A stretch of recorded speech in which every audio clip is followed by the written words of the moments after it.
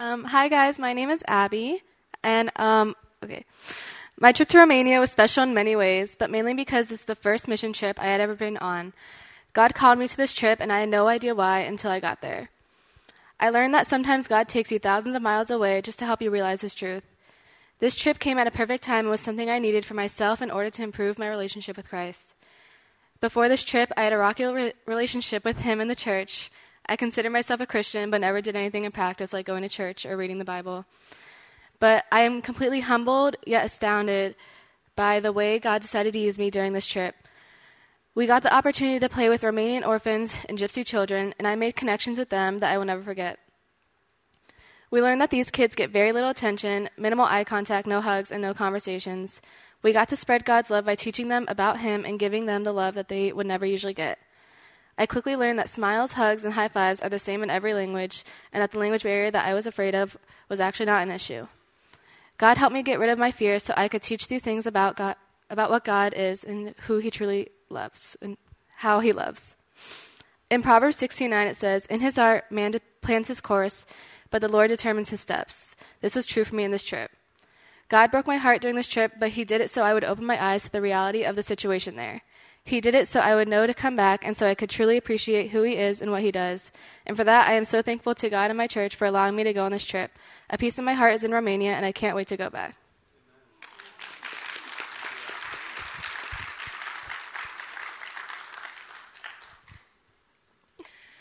Hi, my name is Shani. I feel kind of unprepared because I didn't write anything. But I'm going to try to make this short, but I'm going to get to the point. So I was one of those people that kind of just watched the videos and thought, oh, that's for missionaries. Like, I didn't really think that that's something for me. I would watch it and just kind of go about my days. I just thought not everyone does that. That's not something that everyone does. The only reason why I even considered it was because of Jessica and Arthur. They've been there before, and they gave me like a sense of ease to go, and I felt comfortable knowing that I knew them, and I was like, you know what? Maybe this is something that God wants me to do. I've never fundraised for anything. I was never part of like a club in school to fundraise anything, so here I am. I'm like, how do I even begin to fundraise and ask for money? Because I don't even like to ask for money in general or favors, so that was kind of tough for me. I know this is like before, but I think this is important. So fast forward, I'm funded, and I'm on this trip, and I'm thinking to myself, I've never been on a plane where I'm not going to like relax, to hang out. I'm solely on this plane to serve others. And it hit me because I'm like thinking to myself, I don't really know what to expect, but I felt like a sense of responsibility. So of course, I get there, and it's the best week of my life. I've never had a week just filled with prayer, filled with God. I felt so full, and to even think that I never felt that in my life before. And that the Lord had to take me miles and miles away for me to even sense His presence the way that I did on this trip. I'm sorry that I'm crying, okay. So I've never woken up and it been just God 24/7. So that's what made that week amazing. And it made me realize how distracted I was back home. You know, I wasn't worried about work. I wasn't worried about the little things. I mean, I had the least amount of Wi-Fi on the whole trip. Everyone had better Wi-Fi than I did. And there were times where I had the opportunity to get Wi-Fi, and I kind of stepped back and I said, you know what, Lord? You know that I'm on my phone way too much back home, so there is a reason why I don't have Wi-Fi right now. Needless to say, I couldn't update my posts as much as I wanted to, but I God said that's not important, so I said, okay, let me just deal with this, getting Wi-Fi 10 minutes a day. So I realized that I was very distracted back home, and these kids, although there was a language barrier, and I don't know if most of you guys are concerned about stuff like that. I was, because I've always traveled to I speak Spanish, so I've always traveled to different countries that speak Spanish. It was like the first time that I felt like, I don't know how to communicate with you. How do I say what I want to say to you? But the greatest thing about love is that it is a universal language. So hugging them, smiling at them, they understood that. And if you were to talk to anyone on this trip, they gave the best hugs, the tightest hugs. And I guess it was their way of communicating with us and saying that we love you back.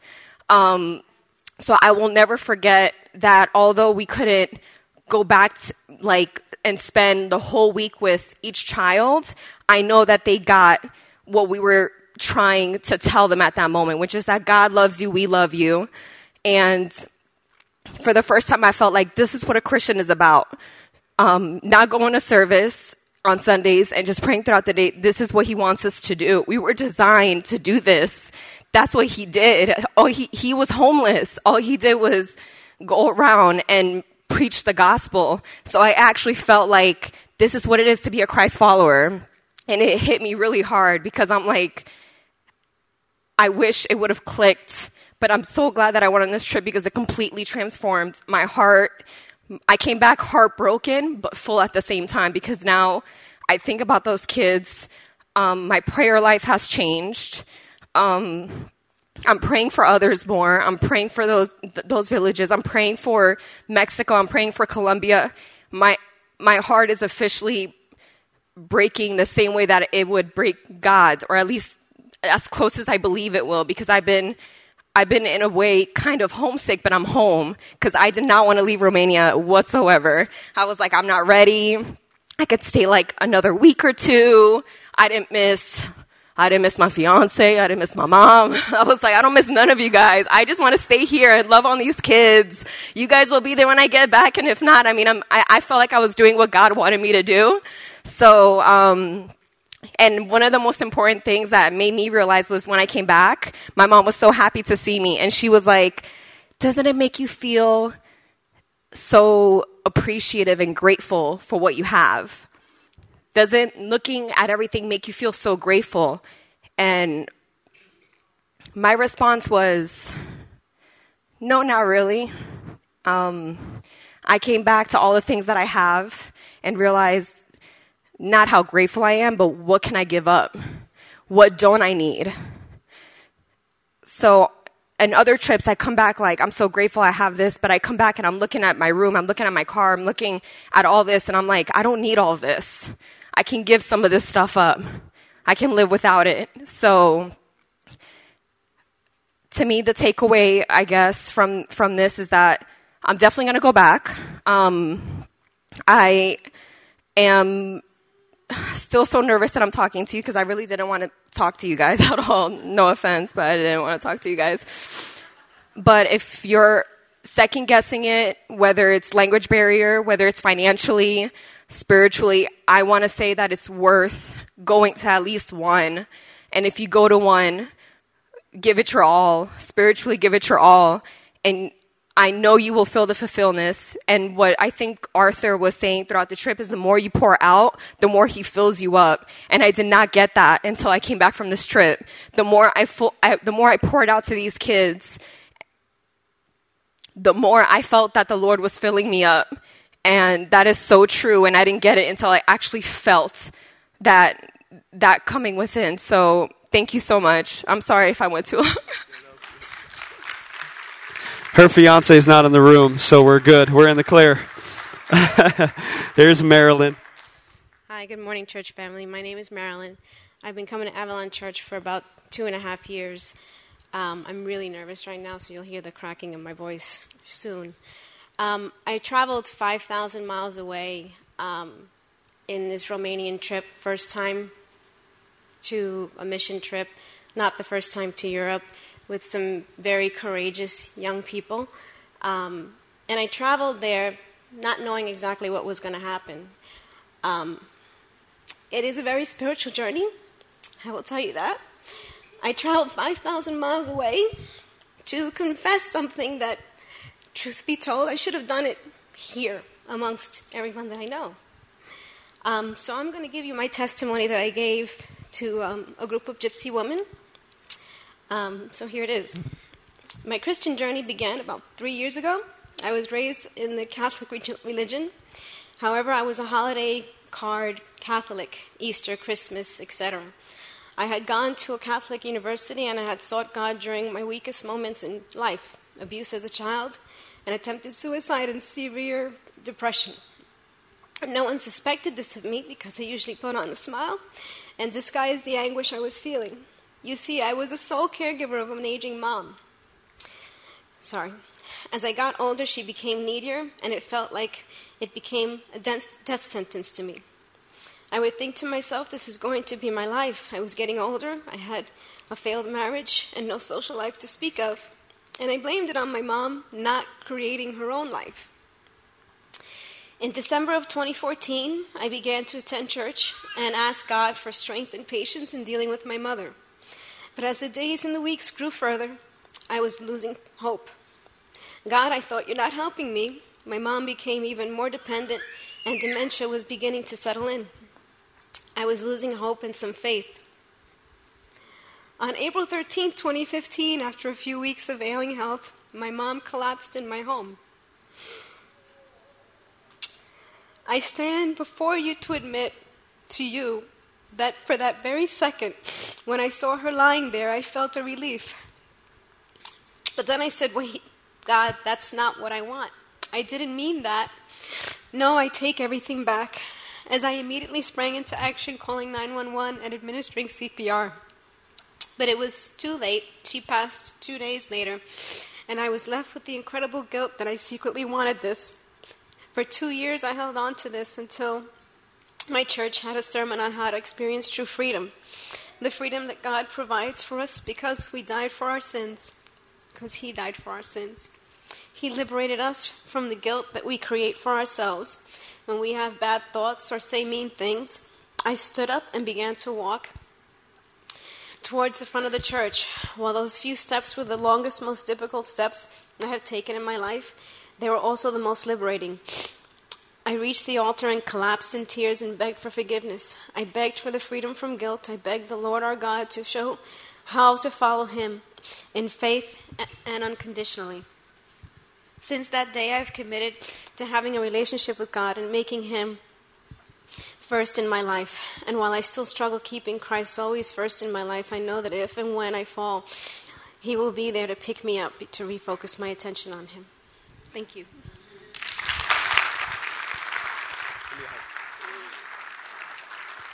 We just want to say thank you, everybody, all those who gave and supported us and prayed for us. We just want to say we love you and thank you. Thank you, Pastor. You.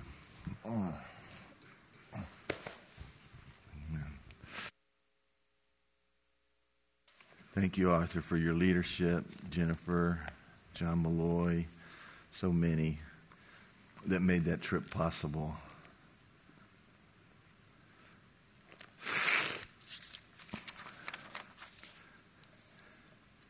I believe that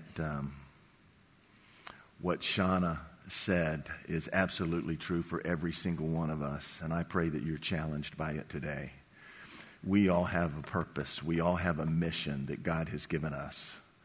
It's not about going to church, and it's not about being religious. It's about involving yourselves in other people's lives. It's about serving. It's about caring. It's about sharing the love of Jesus with other people. Shauna said that's what Jesus did. He didn't even have a home. He just went around telling people about the kingdom of God, and it's true. And we all have a purpose that God has given us, that He wants us to feel. There's a direction in our life that He gives us. And I see it in a passage of Scripture that we want to look at this morning in Luke chapter 22. We start turning our attention and our focus on the cross of Jesus Christ and the events that led up to the greatest sacrifice that was ever made. I don't have time to give you the entire context of this passage of Scripture, but it follows the Lord's Supper and the incredible interaction that took place at the Lord's Supper. I think of some of the things that took place there and the lessons that Jesus taught. I think about the disciples arguing among one another about who is the greatest. And Jesus' response to that was very, very clear and so relevant to us today and so applicable to us today. And he clearly says to them, the one who is the greatest is the one who serves. If you want to be great in the kingdom of God, you have to serve. I remember him saying to Judas, who kind of slips in like everything's cool and everything's all right, and he's in love with everybody, and there's this neat connection. And Jesus ends up saying to him, Judas, why don't you just go do what you have to do? Just go do what you have to do. I think about the conversation that he had with Peter during that time, and he looks Peter eyeball to eyeball, and he says to Peter, the devil, Satan, has asked that he might sift you, but Peter, I have prayed for you. I've prayed that your faith will remain. And they leave that upper room, and they travel up into the Mount of Olives, into the Garden of Gethsemane. It's Thursday evening. If we looked at what I think I'll do, Jonathan, is begin in the 39th verse. In the 36th through 38th verse, Jesus says, look, times have absolutely changed. What has been foretold in the past, especially in the book of Isaiah, especially the 53rd chapter, I'm going to be treated as a criminal. This time has now come. It's about to be fulfilled. It's not like it was in the past when we were cordially greeted and we were invited and we had opportunities to share. Now times have changed. It's going to get real tough. I really believe that this moment was the very beginning of Jesus suffering for us. And then in the 39th through the 44th verse, Jesus, this is the occurrence. Verse 39, he came out and went, as was his custom, to the Mount of Olives, and the disciples followed him. And when he came to the place, he said to him, pray that you may not enter into temptation. And he withdrew from them about a stone's throw, and he knelt down and he prayed, saying, Father, Abba, if you're willing, remove this cup from me. Nevertheless, not my will, but yours be done. And there appeared to him an angel from heaven, strengthening him. And being in agony, he prayed more earnestly, and his sweat became like great drops of blood falling down to the ground.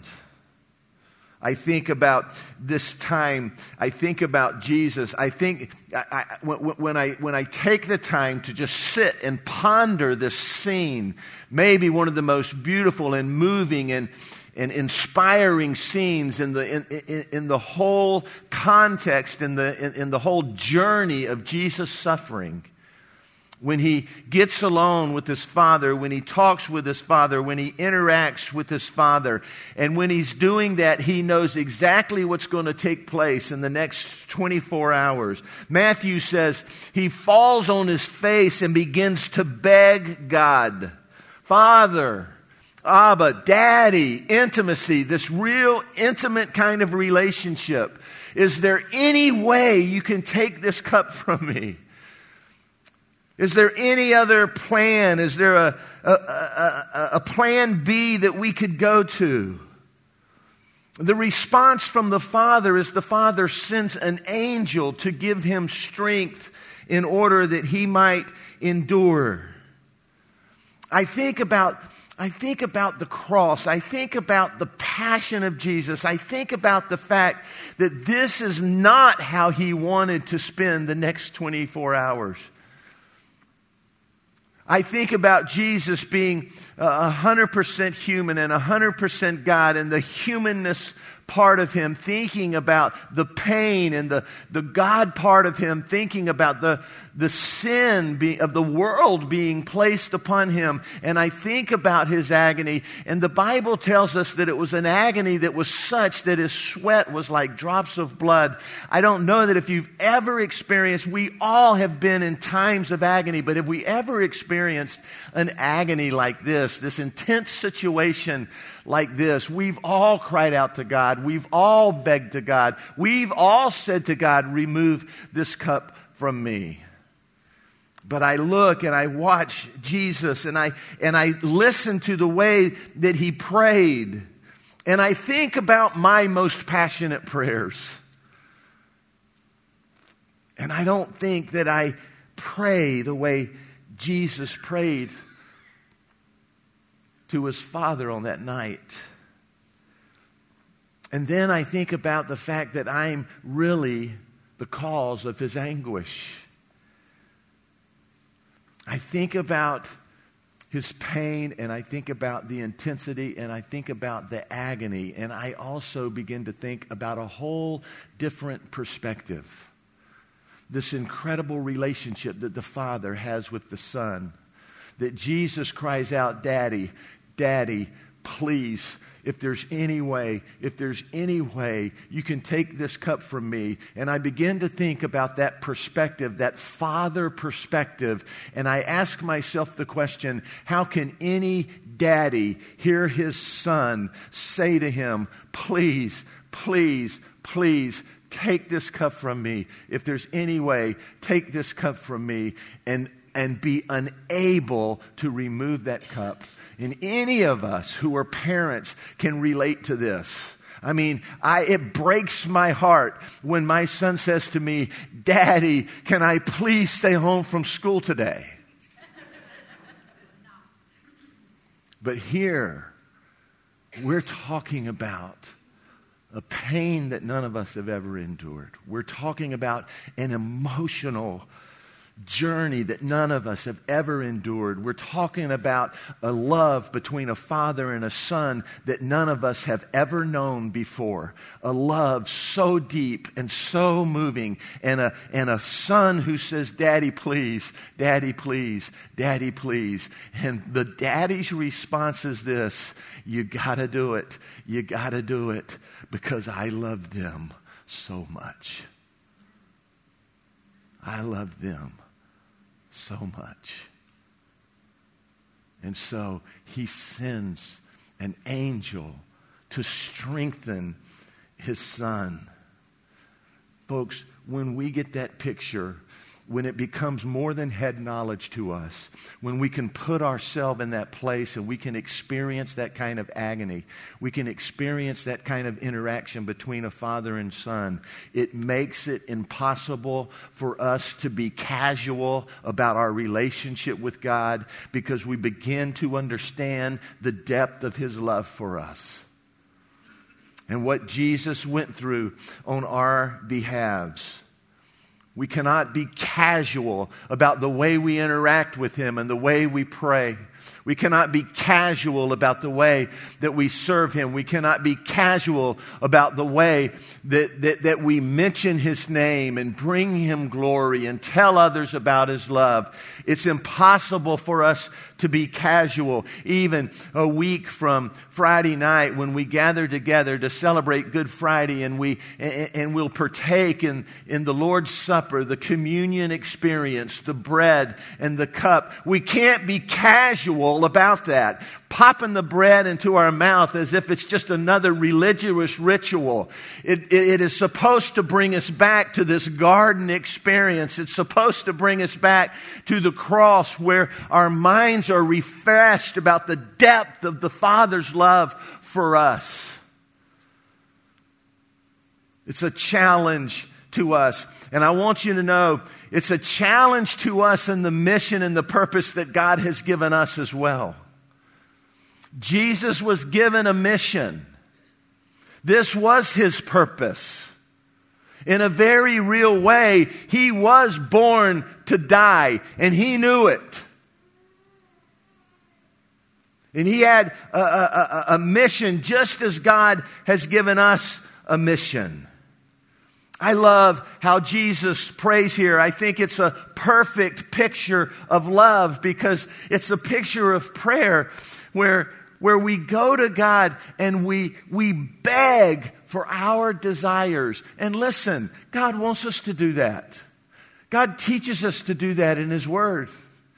Come boldly to the throne of grace, he says. Come, crawl up in my lap and tell me your needs. I want you to come to me. I want there to be a fervency. I want there to be an intensity. I want you to beg. Look, that's what Jesus is doing. Daddy, please, is there any way you can take this cup from me? That's begging, if you ask me.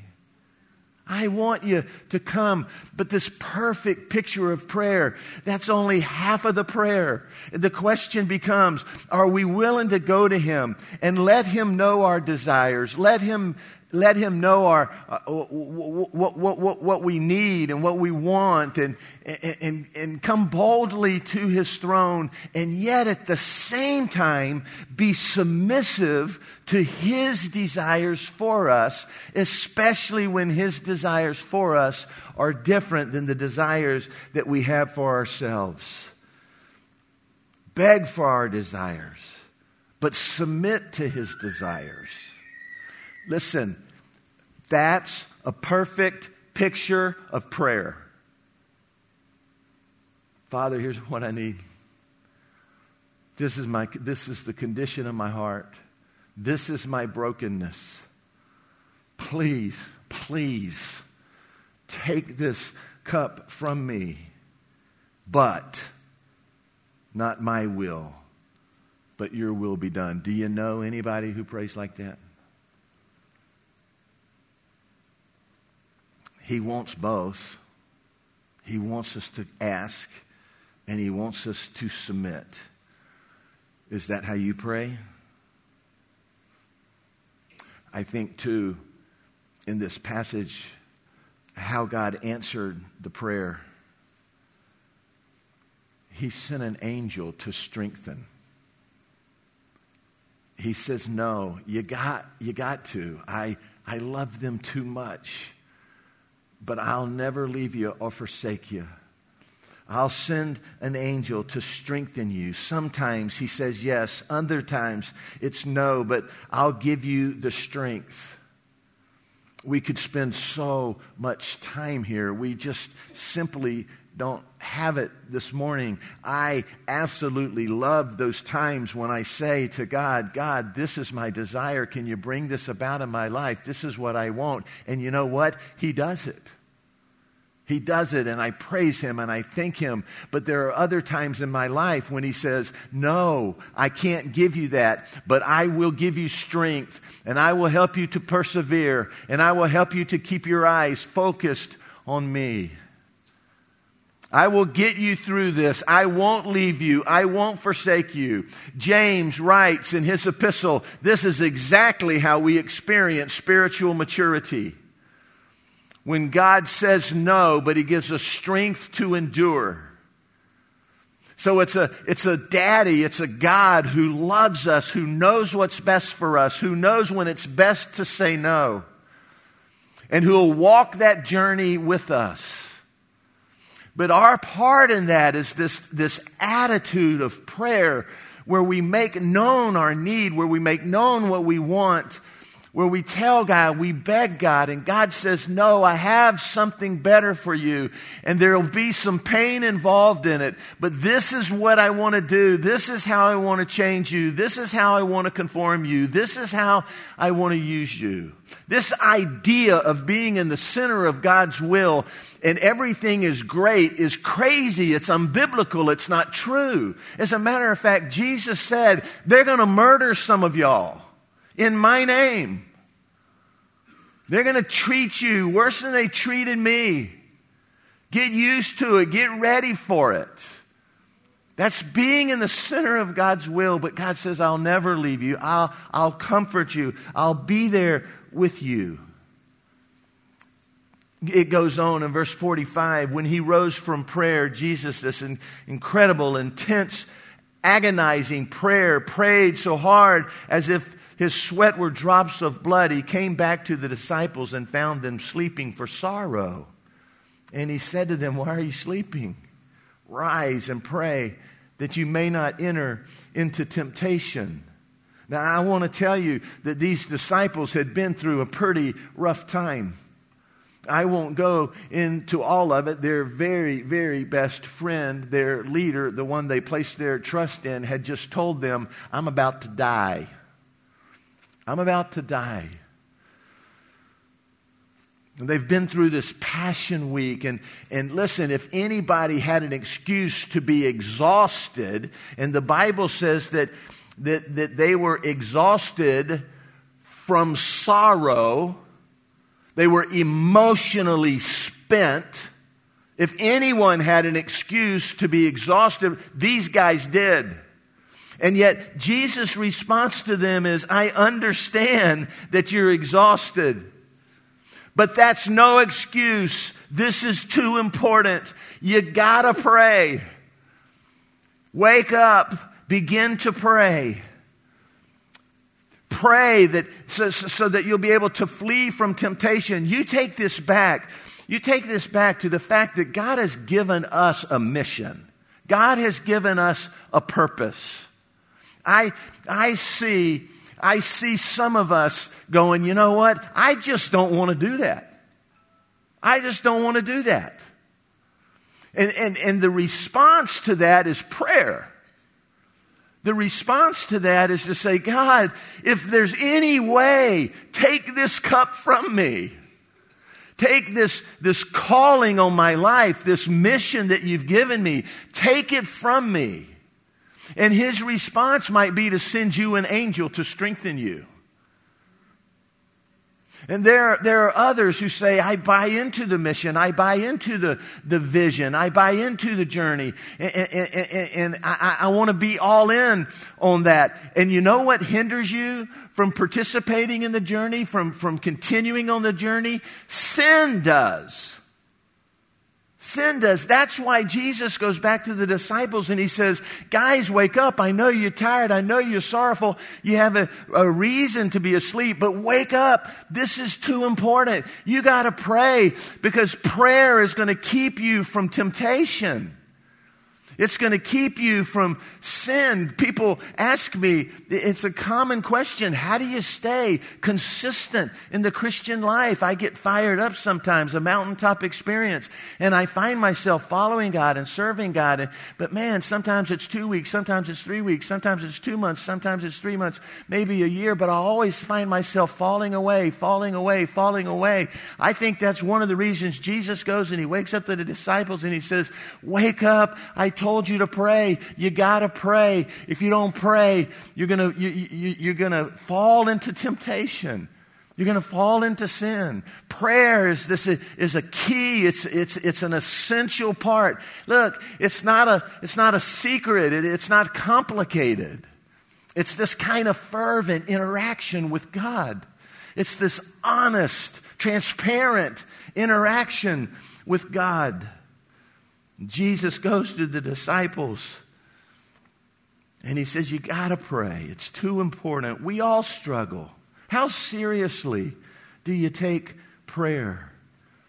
How often do you, even in the kind of agony that we see in Jesus, we pray that God would keep us holy? How often do we do that? That God would keep me pure. That God would keep me focused.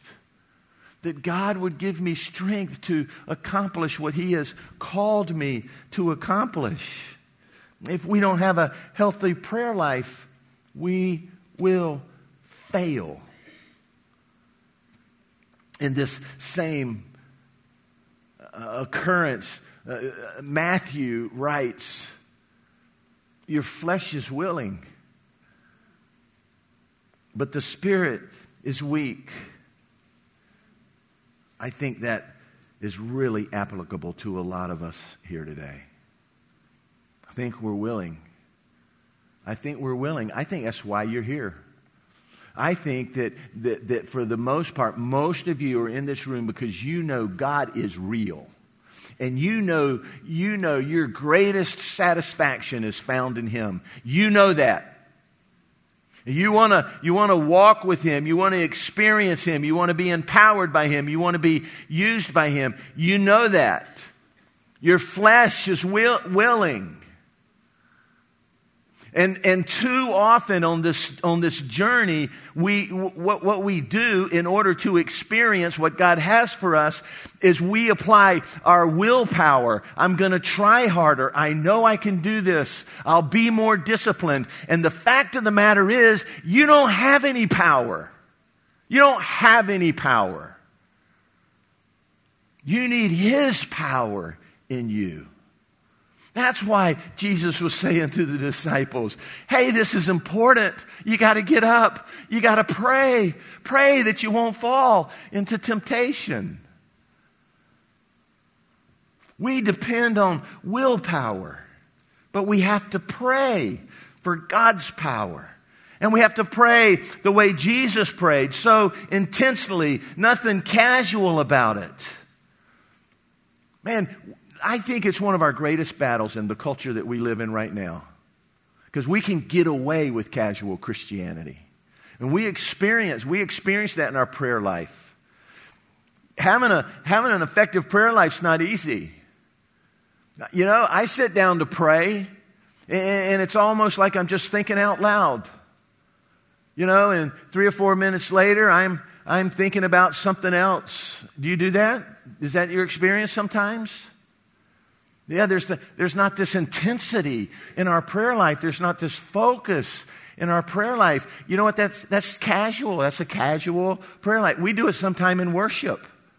These incredible worship songs. And man, you can just get so focused on Jesus as we worship Him, and you can experience Him. You can be empowered by Him. But there's also times that we're just kind of mouthing the words, you know. It's just kind of this casual thing. And when that happens, here's what happens. Jesus is shaking you going, wake up! Wake up! This is too important. Wake up so that you don't fall into temptation. There's a journey. There's a mission. There's a purpose. There's much to be accomplished. You'll fall into temptation if you keep this kind of casual attitude. That's what Jesus was saying to the disciples that night.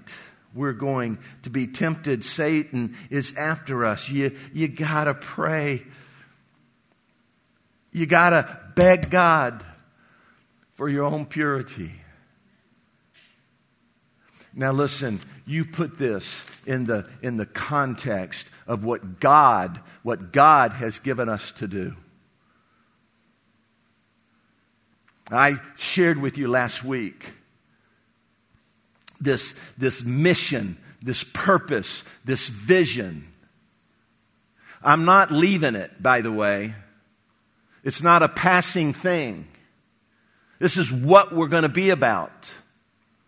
We're going to work until we have the best children's ministry in Orlando. We're not going to stop working. Why? Because Jesus loves the little children. Because there's 4,000 children that live in our zip code that are unchurched. In our zip code that are unchurched. And that's our mission. Listen, I'm not trying to compare the mission that God has given us to the mission Jesus had on that night when He knew that He was going to the cross. But I can apply the same principles. I can say that we need to fall on our face as Jesus did in the Gospel of Matthew and either beg God to take this cup from us or strengthen us to fulfill the mission that He has given us. And we can fall on our face and pray that God would keep us pure and God would keep us holy and that God would keep sin from hindering the mission that He has given us. And He wants us to go to Mexico. There's no question about that. There's a community of 50,000 people who desperately need to hear about the love of Jesus. And He's called us to do that. And we can pray that God would take that cup from us. And His answer might be, I'm not going to take the cup from you, but I'll send an angel to give you strength. And we can pray that He would keep us pure and holy, that sin would not hinder how He wants to use this body of believers to impact a community for Christ. The message this morning is, number one, we have got to understand the depth of God's love for us. And I see it in Jesus saying to his Father, please take this from me. And the Father's response being, you got to do it. I love them too much. I just love them too much. Now, folks, I've said this to you before, and it sounds harsh, and it sounds unloving, but I think you would say the same thing to me. I love you, I love you, I love you, but I'm not giving my son for you. And Jesus said, Father, please. And the Father said, you got to. You got to. I love them. So one part of this is understanding the depth of God's love for us, because I believe that that's got to be what drives us. God's love. I think that Jesus' submission to the Father was driven by his love for the Father. I think that it was more than just, well, he's the Father, he's the authority, I've got to submit, so I'm going to submit. Some of us, that's kind of the pattern that works for us. And you know what? That's fine, because it's true. He's our Savior and our Lord, Master, Boss, Manager. And if he says turn right, turn right. Why? Because he's the boss. So you can be driven that way, and that's fine. But I believe that Jesus was driven that night by his love for the Father. And the Father said, you got to do it. You got to do it. So I want us to understand the depth of God's love for us, and I want that to be the driving force behind what we do. But I also want us to understand that just as God placed before Jesus a very, very difficult and agonizing mission, so he has placed before us. Jesus' response was to pray. Our response ought to be to pray. I want to tell you this as clearly as I possibly can.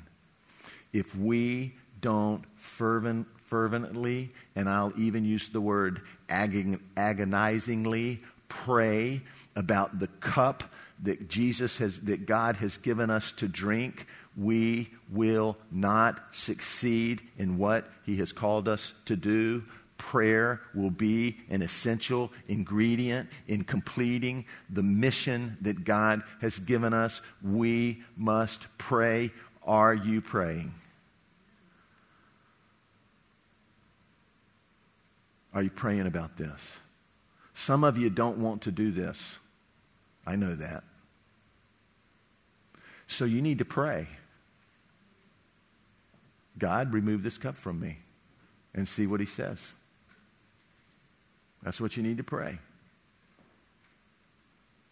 Some of you are all in, but man, you are dealing with a demon in your life. You're dealing with a secret sin in your life. You're dealing with a habit. You're dealing with something. You need to pray, because that will hinder you from doing what God wants you to do. Look, we don't have a lot of time. I wanted us to have a time of prayer.